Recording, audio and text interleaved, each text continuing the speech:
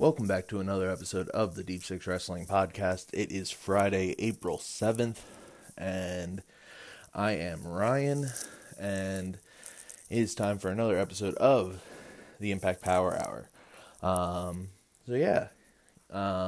Impact yesterday was a pretty good episode. Furthered some stories. We have most, if not all, of the card for Rebellion basically set in stone at this point, barring any injuries or unforeseen issues. Moving right along on the wrestling calendar, basically.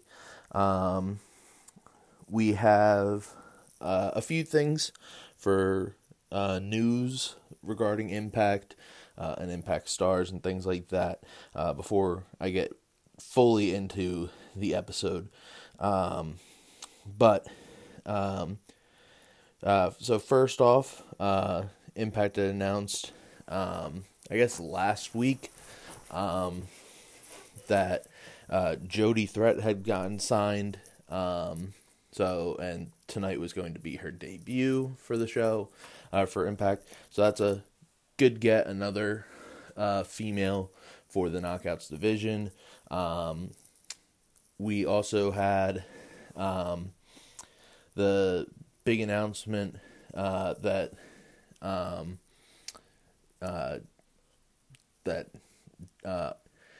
Josh was going to relinquish the world title tonight, yesterday. So that would officially mark the end of his reign. It is the longest reign of any Impact world champion or world champion in the TNA and Impact realm. Definitely not the way everybody wanted it to end. But things happen, and this was a very unfortunate situation. But it'll be interesting to see what happens at Rebellion now with the World Championship match that got announced a few weeks ago at this point. Third, we have Rocky Romero of Impact Wrestling, or not Impact Wrestling, New Japan Wrestling. Apparently, according to Wrestling Observer, is trying to work out a arena show in Mexico between CMLL, who he's been working with a lot, and who New Japan works with a lot. New Japan, AEW, and Impact. So that would be a really cool, interesting situation. Don't know how much, how likely a show like that would be possible. Mainly because, AAA and CMLL are the big, rival promotions in Mexico, and at least AEW and Impact have pretty good working relationships. Or at least Impact has a pretty good working relationship currently with AAA. It seems like AAA and AEW are working out their possible issues with them allowing El Hijo del Vikingo to appear a few times in the last few weeks for AEW and Ring of Honor. So it would be interesting to see if that was a possibility for a show like this to happen in Mexico. I think it would be a huge deal, bringing all four of those promotions together for a show like that. How realistic is it? I don't know. I think Impact is willing to play along with whoever wants to play with them. I think AEW is in the same boat. It's mainly just, would AAA view this as a threat to them, and if they would, counteract Impact and AEW doing a show like this, would they, pull talents away from AEW in the future or Impact in the future? But it is something to look forward to if it were to happen. think the other big news wrestling-wise is probably All In being announced, the second ever All In this time for Wembley Stadium for AEW. If it's anything like the previous All In, which was before AEW was fully a thing, there were other promotions that were deeply involved in that show. So it'll be very interesting to see if other promotions would get involved to try to help sell this show, help build the show up.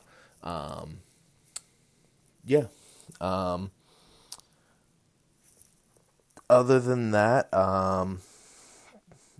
Impact also announced their next Impact Plus, or another Impact Plus show, which will be Against All Odds in June 9th, and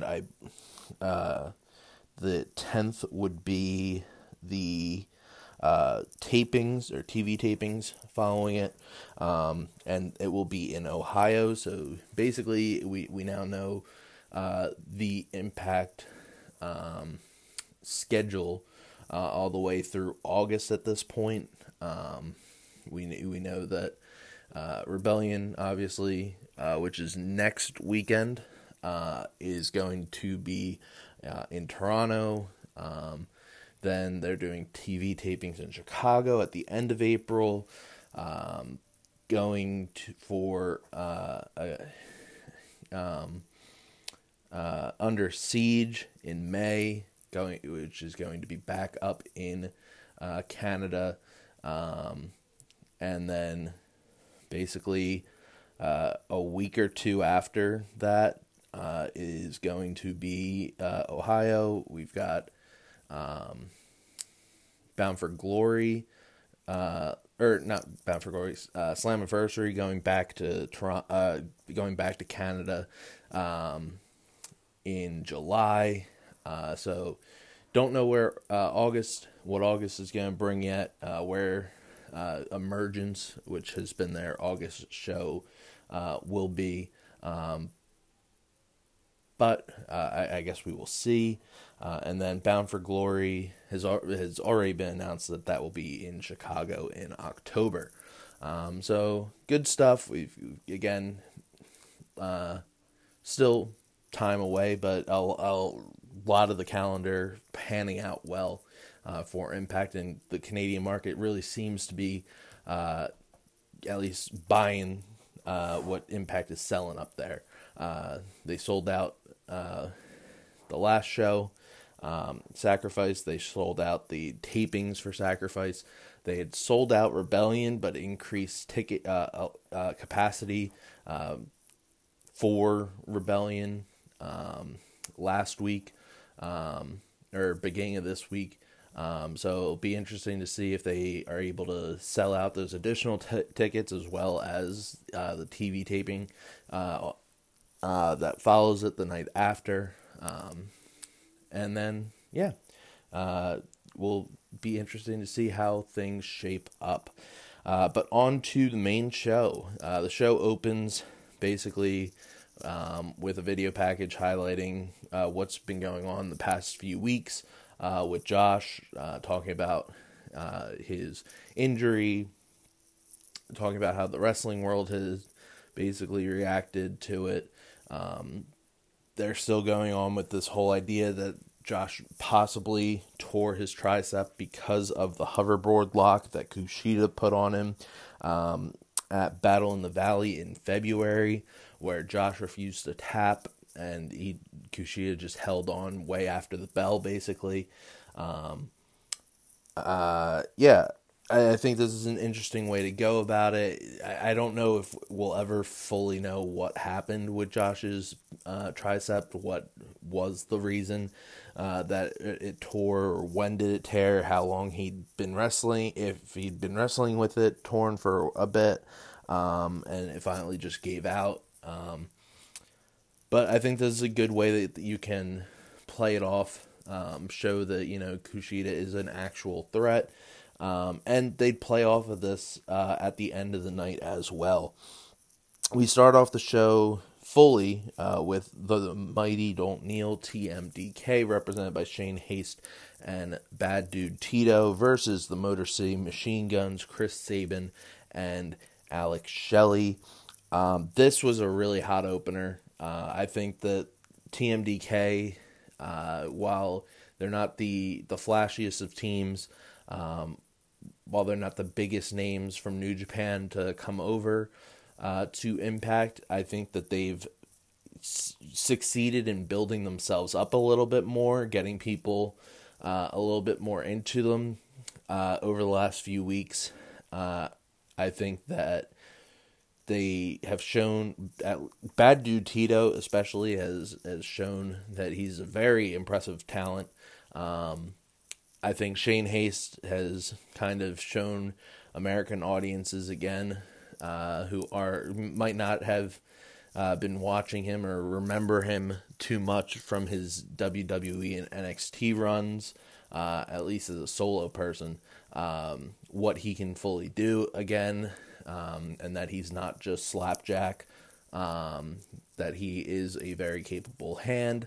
I thought this was a really good showing of this. I thought that their match at Sacrifice against Ace and Bay for the tag titles was a very good match. I thought their match at Multiverse United last weekend was a really good match as well. And this continued the streak.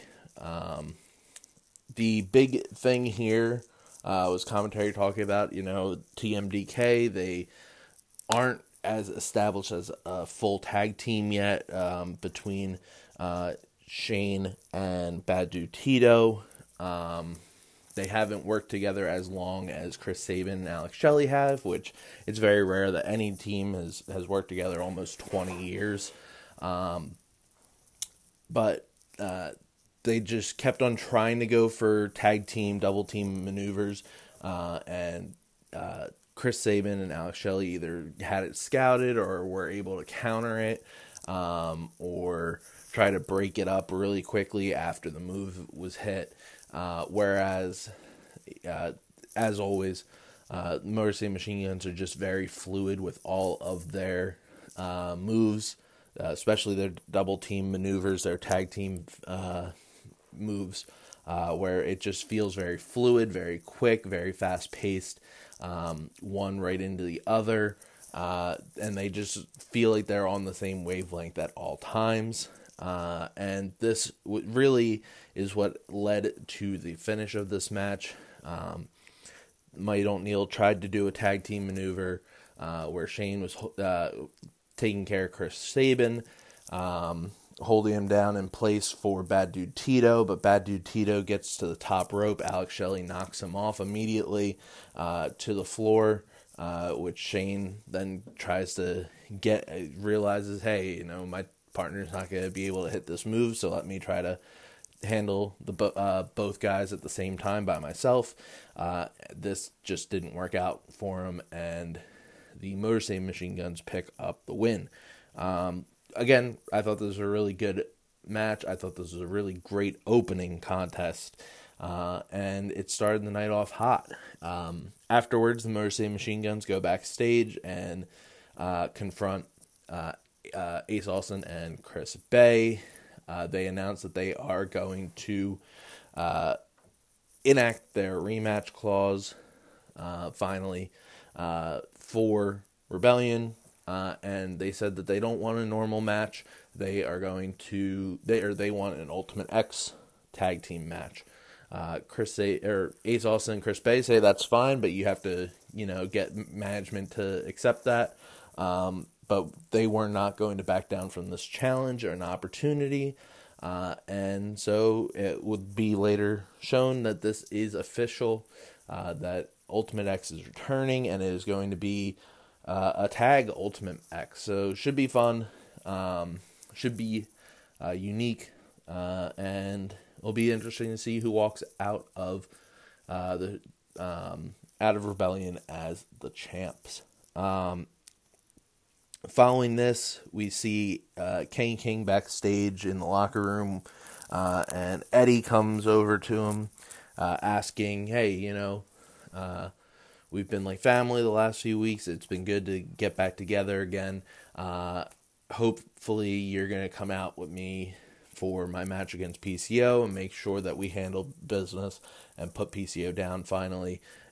Kenny says, nope, absolutely not. He's not going to do this. He says that he took the initiative. He listened to Eddie and said that he'd be willing to help in the fight against PCO. And at Sacrifice, he faced PCO, but Eddie was nowhere to be seen. He didn't help him. He didn't even give support for him during or after the match.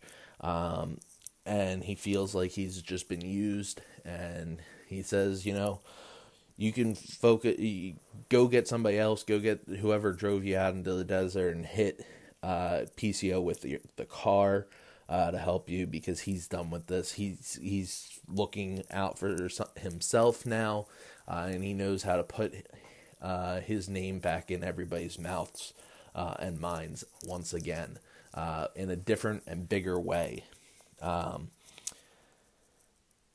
After this, Scott is backstage, and a member of the Impact staff comes to him and says that Josh and his family have arrived at the building.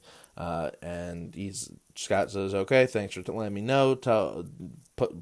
Show them to their area, and we can get things rolling for that." Tommy Dreamer shows up and says, "Hey, last week I made that offer to you to be part of my team for the Hardcore War against Team Bully. And I mean that. It wasn't just a joke. Yeah, I seriously want you to be part of my team." Scott says that basically, he's done with all this. He doesn't want to be a part of the team. His wrestling days are past him. It was good to get back into the ring and kind of show off that he's back, but he's done with all that. He tells Tommy, I've sacrificed a lot for you over the years. I've done so much over the years to be part of your life, the big moments, but you're gonna have to find somebody else for this. After this, we go into Speedball Mike Bailey versus Jonathan Gresham 3. The winner of this match has been announced. Will be facing Trey Miguel for the X Division Championship at Rebellion. Trey is at ringside on commentary, and basically he's talking about what he's done over the past few months as champion. He's the first ever X Division champion to have a Monsters Ball match. He's also the first X Division champion to retain his title in a Monsters Ball match. He at Multiverse United beat 5 other competitors to retain his championship from all different companies. And he says that, one person is easy to face in a match since he's been able to beat 5 in one night. So he's not worried about who out of Jonathan Gresham and Mike Bailey he is going to have to face. I thought this was a pretty good match. I don't think it was as good as their previous encounter at Sacrifice. I think it was a little bit better than their match, their first match together. But I think the big thing coming out of this match was, who's going to be the number one contender. You see Gresham hit a some sort of like springboard moonsault into Speedball midway through this match, or at least we think it's midway through this match. The guys start brawling. They're tangled up together. They roll out of the ring, and they just are laying on the apron, or not on the apron, but on the ground. Trey gets very upset with them being on the outside and gets in both of their faces. Gresham kind of like huffs at Trey, and both guys get back into the ring. But as they get back into the ring, Trey throws his microphone off him and headset, gets onto the top rope, and hits both of the men as they're in the middle of the ring to cause a no contest, to which he celebrates that he's not going to have to face anybody at Rebellion now. This is weird, and my reason for this being weird is the last few months, or at least the last month or so, we've had Trey talking about how management doesn't care about the X Division anymore. They're not giving him fair shots. They're not giving him challengers, and he wants challengers. He wants to make the X Division great because he thinks that he's the best champion, and if he's having good matches, if he's retaining his championship, then the X Division is growing, and it's becoming much a bigger deal, all while he's being a heel. Now it's, he might get a challenger, and instead he tries to get rid of both challengers at once. It's kind of a bit of a deviation from what we've been seeing from Trey, or hearing from Trey, and even what we were hearing on commentary about how, he wants the best of the best to challenge him, and he's got the best of the best here in the ring, and he tries to get rid of both of them. Just weird.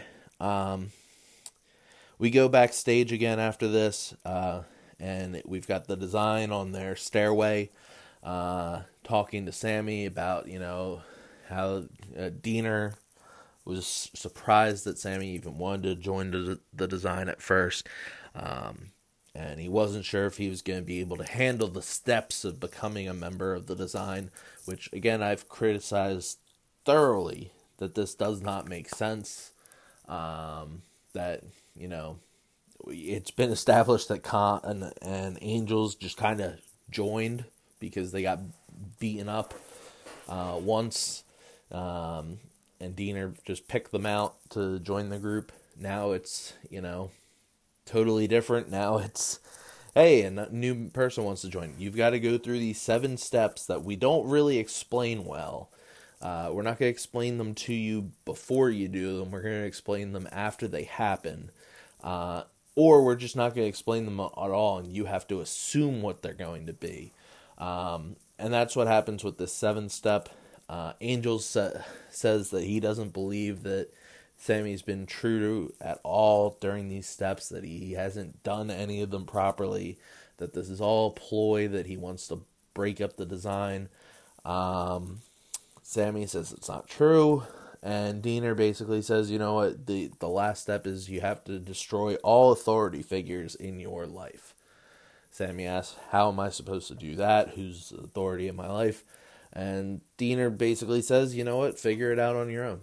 We're not going to tell you who's an authority figure. You have to figure that out for yourself. I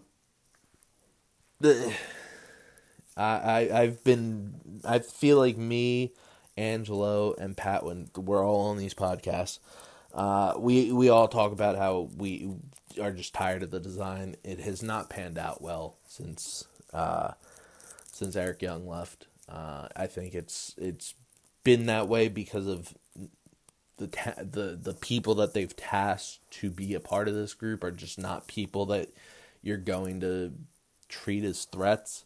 It's been very confusing, this whole arc of the Design and Callahan, and if Callahan is just using the Design so that he can destroy them once he becomes a member, I think it's silly.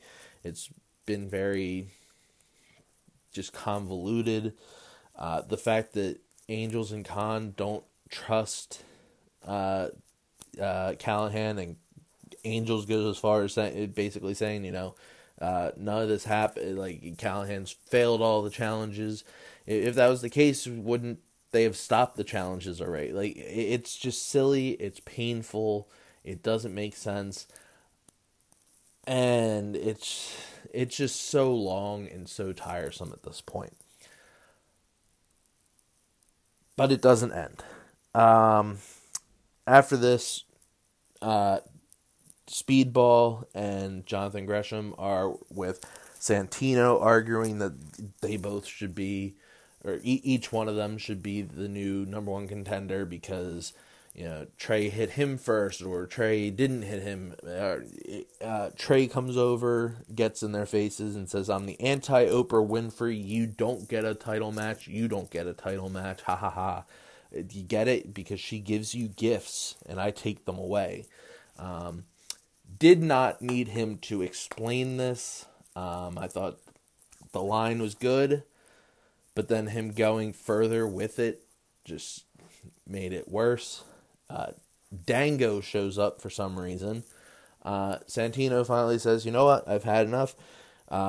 Trey, you thought you were getting the better here. You thought you were going to outsmart us, but actually it just worked out against you because now instead of one challenger, you have two challengers. Trey says, okay, that's easy. I just beat 5 other people. And Santino says, yes, and that is why this is going to be a different type of match. It is an elimination match. So you have to beat both of them, but before you can beat both of them, you have to beat one at a time to be able to stay as champ. But they can eliminate you first, and you won't be the final person to defend. So makes it interesting. Santino walks away. Dango then just says, hey, if any of you guys need help or advice about 3-ways, I've been in a lot of 3-ways in my life. Trey leaves. This was just a way for Dango to work in his let's get weird catchphrase. And then he talks to Mike Bailey saying, hey, I've been going to the gym a lot, been working on the jitsu. Let me go. I gotta go talk to Santino. I don't know where that was heading. I don't get where it was. I understand that Mike Bailey is a martial artist. This was just very strange. Dango being in this made no sense. Bizarre. This would lead to Jody Threat's debut against Terra Rising. I think this is probably the first time I've ever seen a debut match where the crowd is so much more into the jobber or the enhancement talent than the person who has signed or is debuting. And I don't think it was like we don't like Jody Threat. It was more we just know who Terra Rising is, and we're all. She's probably the hometown person. We're just gonna cheer her the entire match. There were Jody Threat chants as well, and cheers for her, but there were a lot more for Terra Rising. I thought this was a good match. I thought this was an evenly contested match, which was odd. But Jody takes home the win. I like her finishing move. It's very interesting that, she's using a similar move to the F5. It is the F416, I think. It's whatever the area code of Toronto is, which I believe is... is 416. Look at that. I'm smart and remember things. Anyway, during this match, though, and what took me away from this match was they go to picture-in-picture because Santino has been found laid out backstage. And they just have a camera crew looking at Santino for a good minute or so, and that is what's on the main portion of the screen, while the actual wrestling is on the side, the smaller screen. I wasn't a fan of that. This could have been just a backstage segment after the words, but yeah. After this, we go backstage, and Santino is now conscious. He's not being treated by anybody, and instead Dango and Scott are with him, and Scott asks Santino if he knows who did this. Dango immediately just says, oh, it was the design. The design put a hit out on Santino, and now because Santino's been hurt, I, as the assistant dictator of authority, now have to step into power. Scott says nobody ever made you that. It's the director of authority, and you were never the assistant to it. And I'm the president of Impact, so I'm still above both of you guys. And Dango says, I'll fight the design by myself. And Scott says, that's silly. There's 4 of them. There's 1 of you. Those are awful odds. And so Dango's like, oh, my best friend Joe Hendry will join my team. And Scott's like, okay, that's still 2 against 4. The odds are still not on your favor. Santino then says that, he's questioned himself a lot if he could still do this. And he wants to prove to his son, who is going to be at ringside at Rebellion, that he can do it. And that that his son can do anything he puts his mind to as well. And so I'm going to get back into the ring. And yeah, it is now. So apparently Santino, who hasn't wrestled a televised match in 9 years, as commentary said, is equal to 2 people, because now Scott says, you know what, I can make this match now. This is silly. I don't need it. Why is Joe Hendry thrown in here? I don't get it. Yeah. After this, Tasha looks like she's going to get interviewed by Gia Miller. But Giselle, Savannah, and Jay Vidal show up to confront her. Giselle asks why she's poking around in her business again. And Tasha basically says, I'm not poking in your business. I just wanted to get rid of the person who I dumped already in Savannah and put all of the crumbs and the trash all together and sweep it away. Tasha then challenges Giselle to a match next week and says that Giselle can bring as many people as she wants at ringside, because she's going to take care of them all. Cool. I thought this was going to be like a pay-per-view or a pre-show match. It's not. It seems like it's going to be just this week. And yeah. After this, we get Bully Ray and the Good Hands versus Tommy Dreamer, Yuya Uemura, and hockey legend Darren McCarty. This is going. I don't know how I feel about this, because on one hand, I just want Tommy Dreamer and Bully Ray to go away. This is an awful feud. On the other hand, this was probably the best match that they've had all together. That Dreamer and Bully have had against each other as part of this feud. But it's still going, and that's what the biggest issue is that there's no end in sight for this feud. They keep saying, like, oh, this is going to be the end, this is going to be the end, we need... And then they have their match, the busted open match, which was atrocious. And then Tommy cuts this promo, oh, this is going to be longer. You've drawn out a whole war now because of this. And I was like, oh, just get this over with.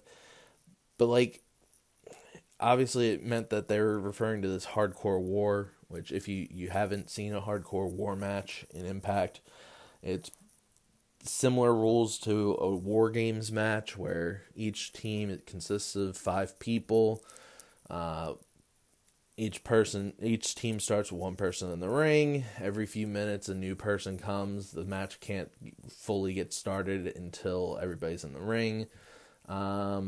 but there's no cage, there's no 2 rings, it's just 1 ring. So hopefully it ends with this, but I highly doubt it, just because I feel like they're going to try to do one more blow-off match just between the 2 of them. I don't know. But we get most of the teams for this match at the end of this match. Darren McCarty actually looked pretty good in ring for his limited time that he was in it. He does come in for the hot tag. He hits a pretty good Lou Thez press. It looked unorthodox, but it was a good one. Nonetheless, his punches looked strong and did not look like they were worked punches. He also then throws Jason Hotch over the ring and over the ropes, and it looked like it wasn't going to be much, but Jason Hotch made the most of it and just took flight off of this. He ends up picking up the win on John Skyler with a stunner.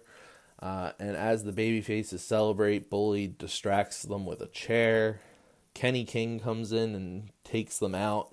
But Frankie Kazarian comes in to make the save. Then Masha Slamovich comes in to help the heels. And then Killer Kelly comes in to help the babyfaces. And it has been announced that the 5 people on Team Bully are Bully Ray, the Good Hands, Kenny King, and Masha Slamovich. The 4 of the 5 people for Team Dreamer have been named. It is Dreamer, it is Killer Kelly, it is Yuya Yamura, and it is Frankie Kazarian. So the 5th member is unknown. Tommy wants Scott. I don't think it's going to be Scott. I think it could be Bhupinder. It could be Darren McCarty again. It could be some random person. I don't know yet.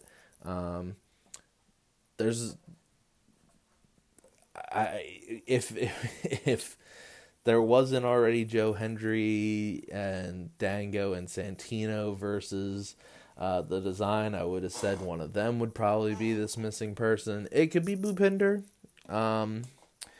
Or it could just be somebody completely random for a one-off, or it could just be Scott. I honestly don't know who fits this billing as this 5th person. After this, we get another video package of Josh's title reign. We follow this up with a little slideshow of Jordan Grace's bodybuilding competition, in which she won 2 groups, they said, or two sections. So congrats to her. We get a Deonna Purrazzo promo and highlights from Multiverse United and how she is now in the title picture. Deonna says that it's been a wild 18 months, basically. She, at this point, didn't know what was next for her in Impact. She had such a strong reign for a while, and now it seemed like everything was going away. She's done, her best friend is left. They lost the tag titles. She just felt like she was in limbo. But now she feels like it's very similar to how she first came to Impact. She has a blank canvas in front of her, and she is going to work to make that blank canvas the strongest age of the Virtuosa as possible, and also try to make the Knockouts division stronger. She says that she's okay with whatever outcome happens. Whether it's going to be her versus Jordan or her versus Jordan and Mickey. She says that it's very interesting, the dynamics here, because if it's just a one-on-one match, she's never lost to Jordan, whereas if it's a triple threat, she's beaten Jordan, but she's never beaten Mickey, so it'll be interesting to see if she can change that come Rebellion.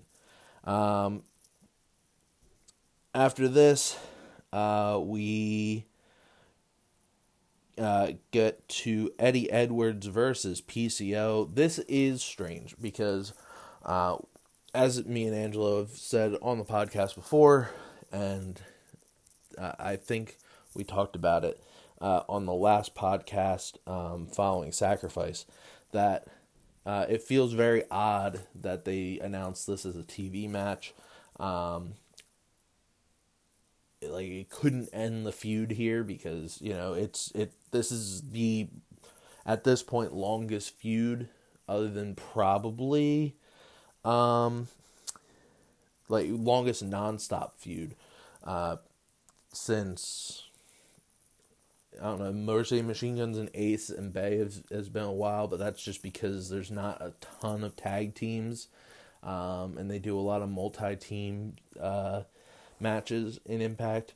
And Jordan and Mickey has been kind of long at this point, but Jordan just hasn't been on screen as much. Mickey hasn't been on screen all the time. Mickey has been caught up in the Bully Ray and Dreamer feud randomly. So this has just been the one that's been so drawn out at this point.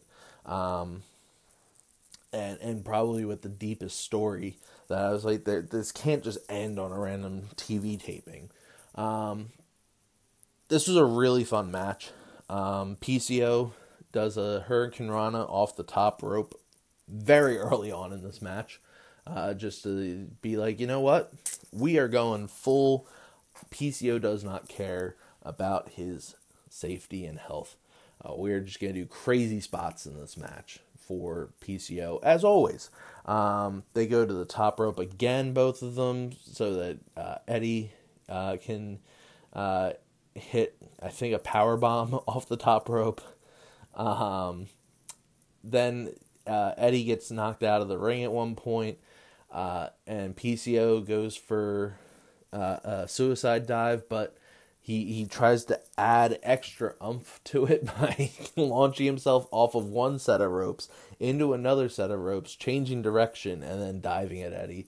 That was towards the end of this match. We also have a choke slam in the middle of the ring. We also got a deanimator, I believe is what they call it, on the apron, which always looks great, yet extremely painful for everybody. And then as PCO goes to try to finish this match off, he's calling for the PCO assault. He gets up to the top rope. Out comes Alicia Edwards to plead with PCO not to hurt Eddie anymore and to just stop the match. PCO asks the crowd what he should do, and Alicia just grabs a kendo stick and whacks PCO in the head. And you might be wondering, why is any of this okay? Well, PCO goes and tries to charge at Eddie in a corner right before this. Eddie grabs the ref and just throws him at PCO, who nails him, knocks him down. PCO doesn't care, he just attacks Eddie some more, setting up this. And Eddie comes back, takes PCO down off the top, and hits the Boston Knee Party. The ref wakes up. 1, 2, 3. Eddie has won. And then Eddie and Alicia start making out and just standing over PCO's body. PCO just starts shaking and sits back up finally after like 3 or 4 tries. Commentary talks about how they've never seen anybody get up from the Boston Knee Party like that. And my thing is, Boston Knee Party hasn't been Eddie's finisher since he's gone heel. It's been the Die Hard driver. So PCO sitting up like this, not surprising, because people have been kicking out of the Boston Knee Party for the past year, basically. So, yeah, weird.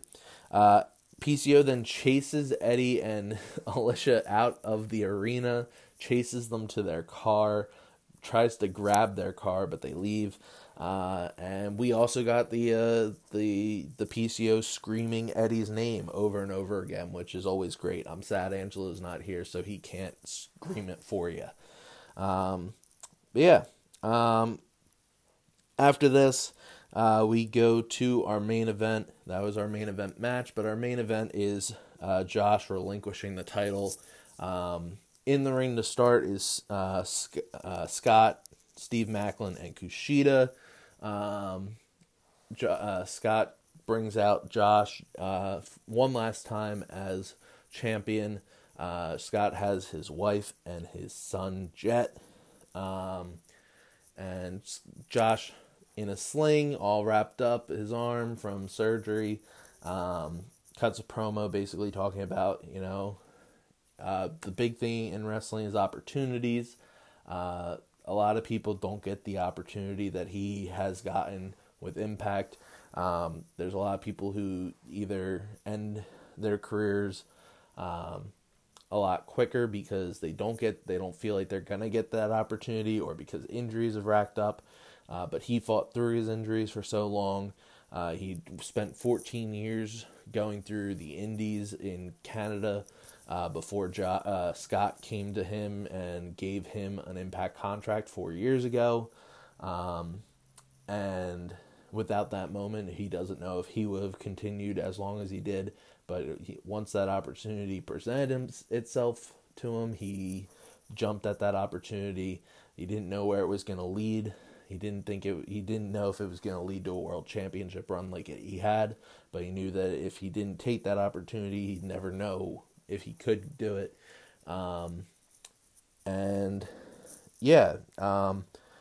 We get the thank you Josh chants, all that. He goes to he talks about how he's really excited for this matchup between Kushida and Macklin. He said that he's been eyeing up facing Macklin for years, or since Macklin first showed up in Impact, and he really wanted to be able to prove that he could beat Macklin, especially over the last few weeks since the match had been made. But that he will come back and face whoever is the champion and get his title back. And he goes to hand the title over, but Jet, his son, runs away from his mom and grabs the title from Josh, which I thought was a really, you could tell that, I don't know if it was planned. I don't think you can really plan things with kids, especially kids that young like this. But the crowd really was emotional with this. And you could tell Scott was very emotional during this whole thing. So same with Josh and his wife. But it was a really touching moment. Josh does hand over the title before Macklin cuts a scathing promo against Josh. He claims that Josh knew he was scared to face Macklin. He wasn't scared to face anybody else with this injury, but once Macklin's in his sights, he has to go get surgery now. He can't continue as champ, so he thinks Scott should just give him the title now, and him and Kushida can fight, with Kushida trying to take the title from Macklin instead. Scott cuts a promo, or basically cuts back saying, if you're really going after the most fighting champion we've ever had in Impact history, the guy who lays out open challenges whenever he can, who faces all competitors, and you had multiple opportunities to take open challenges, but you decided against it because you wanted to watch instead. And 2 weeks ago, you were out here, and Josh asked you directly to fight him, and you said no. So who's really the coward? He says that he's supposed to be unbiased, but he really hopes that Kushida is the one to take the title, because he doesn't think Macklin deserves it, because he's a coward. Steve and Kushida go eye to eye.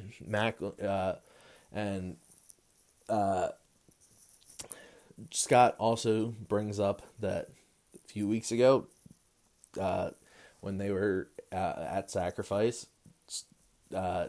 Kushida put the hoverboard lock on Macklin, and Macklin immediately tapped. So, what's he think? How is he complain about Josh being a coward and not tapping to Kushida? And this is where this story arc about this damn move comes back into play, and it's Macklin saying, the reason I tapped is because there's no reason for me not to. There was no prize on the line. I didn't care about my team. I was put in this. The team doesn't trust me. They don't like me. And I know I have a world title match coming up. So why would I keep fighting off a move that I know is dangerous, and instead, just once it was on, I tapped, I preserved myself. I'm still 100% because Josh was so much of I need to fight everything and show I'm so strong, injured himself because he, in a match that meant absolutely nothing for him. Kushida and Macklin brawl for a bit. Macklin gets put in the hoverboard lock. He gets out of it, grabs the title, and tries to leave. Kushida jumps out of the ring, hits Macklin, lays him out, and yeah, that's how the show ends. Overall, I thought this was a really fun show. I said it's really built up the Rebellion card pretty strong. We've got most of the card, if not all of it, at this point. I'm assuming there's going to be some pre-show matches to be added. But yeah, good stuff. Next week, we have a few matches announced already. We've got Tasha Steelz versus Giselle Shaw. We've got Dango and Kaz, not Dango and Kaz. Dango and Joe Hendry versus Callahan and Angels. We have Kenny King versus Frankie Kazarian, and the winner of that match will have the advantage in the Hardcore War. And we have Jessica versus Taylor Wilde. And we also will have the final announcement on if Mickey will fight at Rebellion or if it will be Deanna versus Jordan for the vacant championship. So yeah, overall, I thought this was a good show. And if you guys watched it or been following along with Impact, make sure you guys can leave a comment on our YouTube at the Deep Six Wrestling Podcast, where this will be hanging out since we post on there. Leave a review or a rating or whatever on any of the podcast platforms if you listen to it on there, or you could leave a reply or comment on Twitter at Deep Six Wrestling, where we post our links.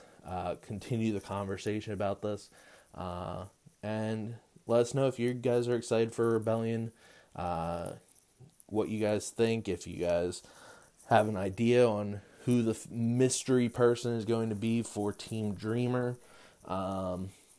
And yeah, thank you guys for listening.